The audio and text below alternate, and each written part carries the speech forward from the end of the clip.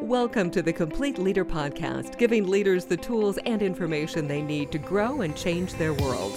Now here's your host, Dale Dixon. So you say you're not creative.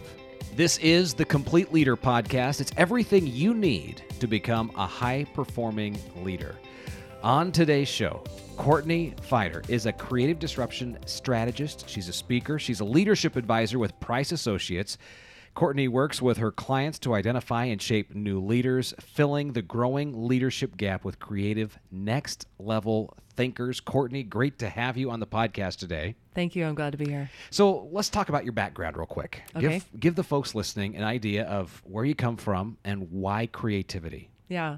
I grew up a self-taught artist, and so I always did it, but I sort of never validated it until I was a senior in high school and took my first formal art class. And I was... So we're talking art as in canvas and... fine art, yes. I was doing a lot of drawing and mixed media work, painting, watercolor in particular. And then in high school, senior year, was offered an opportunity to step into some high-level art classes and was told, hey, you're an artist. And I kind of went, okay. And I became an art major, and then I didn't take that through to my final degree, but I did focus on it in one part in college. I worked in corporate marketing, agency work, but I just always wanted to go back to creativity as a concept, and it was a thread through everything. So, just stopping that creative prohibition for me and reconnecting with that creative self and staying connected with that has offered me a lot of leadership opportunity, and I look forward to passing that on to other people. Tell me about that transition between... You went from student, creative artist, but how have you gone into helping businesses and leaders become creative? My base degree was really focused on education and also essentially bootstrap marketing and PR for public health. So I learned how to do everything kind of on a shoestring, and I went to work in corporate marketing first. And so I learned hardcore business, and then I moved from pharmaceutical research industry to high tech. So very hardcore corporate, but I was always the most creative person in the room. And I was really kind of, sort of squashed. Courtney, not now. That's too much, too creative, too much. And I kind of always had this feeling that someday my moment would come. And in the last several years, it's become very clear after 10 years as an agency owner and various other things that all of my clients have needed this aspect of creative guidance from me and kind of matching it up with operations and business strategy. And I've done that for decades with various different organizations and my own clients. But it's really just been the last several years that the industry and organizations have started to realize that creativity really can be added to the business agenda as an asset and improve the bottom line. Great. We get to spend 3 episodes with you diving deep into this whole idea of creativity. So we're looking forward to that.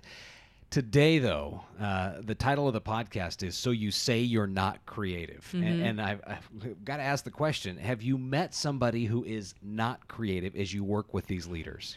I get a lot of pushback on this because a lot of people try to tell me I'm really not creative, but I have to say when I break it down for them in the way that I break things down with certain types and categories for creativity, I can find some people that are less creative or more minimally creative by one category, but nobody who's not creative at all.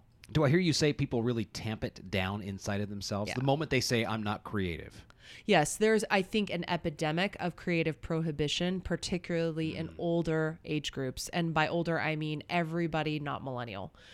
So millennial and down tend to be much better at embracing their creativity, especially the younger group that is very young now that will come up later. But the baby boomers, Gen Xers are all kind of in this and I'm one of those, and I had to break through that. And everybody I know who's gotten through it has had to go through a process of really unblocking that prohibition and going, all right, I admit I'm creative and now I can use it as an asset. So have you seen the studies where they take a look at kids and they watch the creativity levels basically nosedive as they go through the education system? Yeah. Is that... Or have we spent so much time creating this formal education system that it tampers down the creativity as we move up through it? I think it's both nature and why? nurture Okay. in that, I think in some cases it's how it's nurtured in an environment like school or home. In some cases it's nature, because some people that genuinely in their soul believe they're an artist will stick with it regardless. And they sort of have to produce no matter which way. And those are, of my 5 types of creatives, typically the artist type. And there are 4 other types though of creatives that people can fall in, creativity people can fall into. But yeah, I think it is partially that. And some of it's peer oriented and environment. A lot of times it's not cool to be an artist or to be creative, or it's only cool in certain respects, or people think they have an expectation from their family or to be a productive member of society to squash this and become an engineer, or squash this and become a physician. But what I'm arguing is that artists exist in every profession, and artist leaders and creative leaders exist in every line of work. It really is a matter of the mindset of how they go into that leadership. So I wanted to dive down that rabbit hole, so to speak, so that the leader listener starts to think, because these conversations for the complete leader are all about paradigm shifts. Right. And this how is a we big think.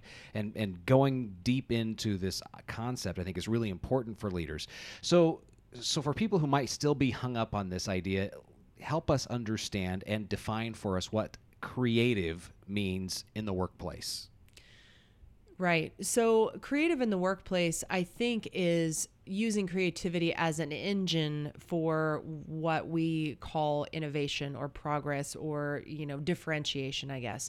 So if you look at it that way, when people sort of own this type or own this and let go of that idea that they're not creative, most organizations you talk to these days will say they want to be innovative, but a lot of them don't have the process or the sort of fuel or steps to get sort of to and through innovation.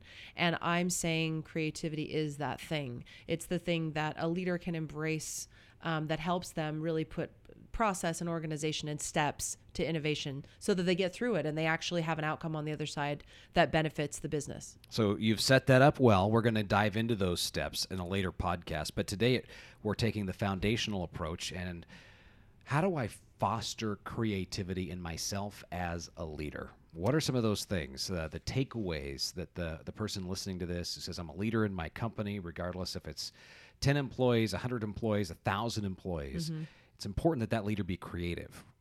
Yeah. We've set that. We've laid out a case for that. Right. And we've laid out the case, I think, too, that it's, sometimes relatively difficult. So sometimes made easier, I guess, if you have specific steps to take, right? So in that case, what I find is when people are able to take some kind of behavioral assessment, and there's one offered by all the Price Associates, that's very comprehensive and really helps sort of empiricize or give empirical fact to how they think and how they behave as an individual. That's a great base, and that's sort of the factual side. And then from that, we can measure things like their sensitivity, how they work with other leaders, and how they approach different issues. And like we said, we're going to go into in another session, the different creative types. All those things together help lay a baseline and a foundation so they can sort of see where the holes are, see they can best be supported, and see how they can best support others. And that's a DISC assessment. Yes. A DISC and assessment. Talent Insights typically. Okay.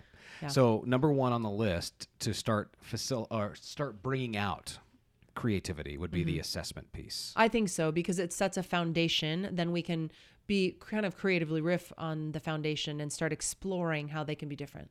Next thing to get creativity. In a leader. Right. Practicing global thinking. And by that, I mean a couple of things. One is just thinking more broadly about concepts or kind of universalizing the way that you reach a decision as a leader, but also literally going out and traveling or working with people from other countries or broadening your horizon with the way that you engage with the rest of the world, because business truly is global now. And that sort of getting outside of your comfort zone, I guess, with your business approach is really, really important to exercising creativity on a daily basis. So I hear you say something along the lines of pushing myself to learn something new that's outside the scope of what I'm accustomed to.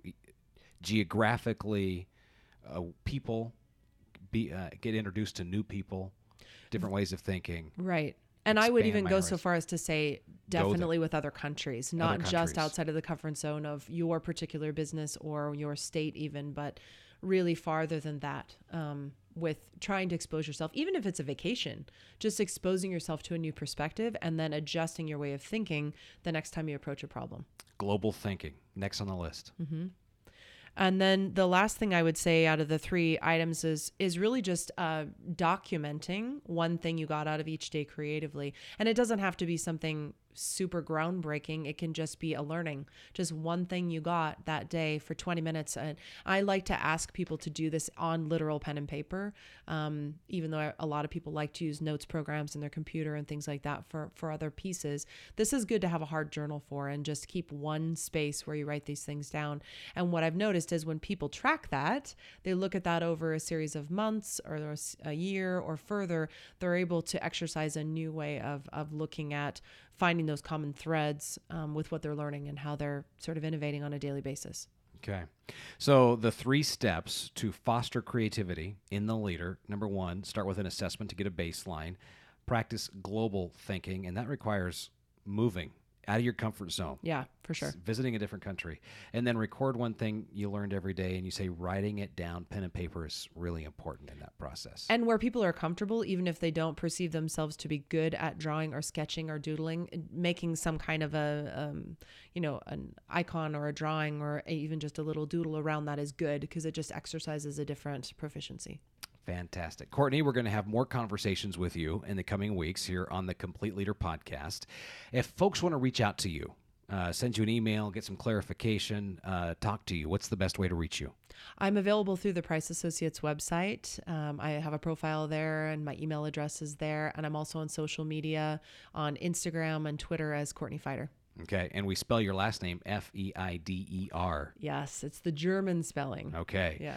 And so reach out, say hi to Courtney, and we're going to have more conversations coming up. By the way, it's price-associates.com, the way to get to the Price Associates website. If this podcast has been helpful to you, be sure and go into iTunes, subscribe, write a review, and rate it. Hopefully we have earned a 5-star rating from you. That will help make this visible to other folks and the information available to more people. We would appreciate that.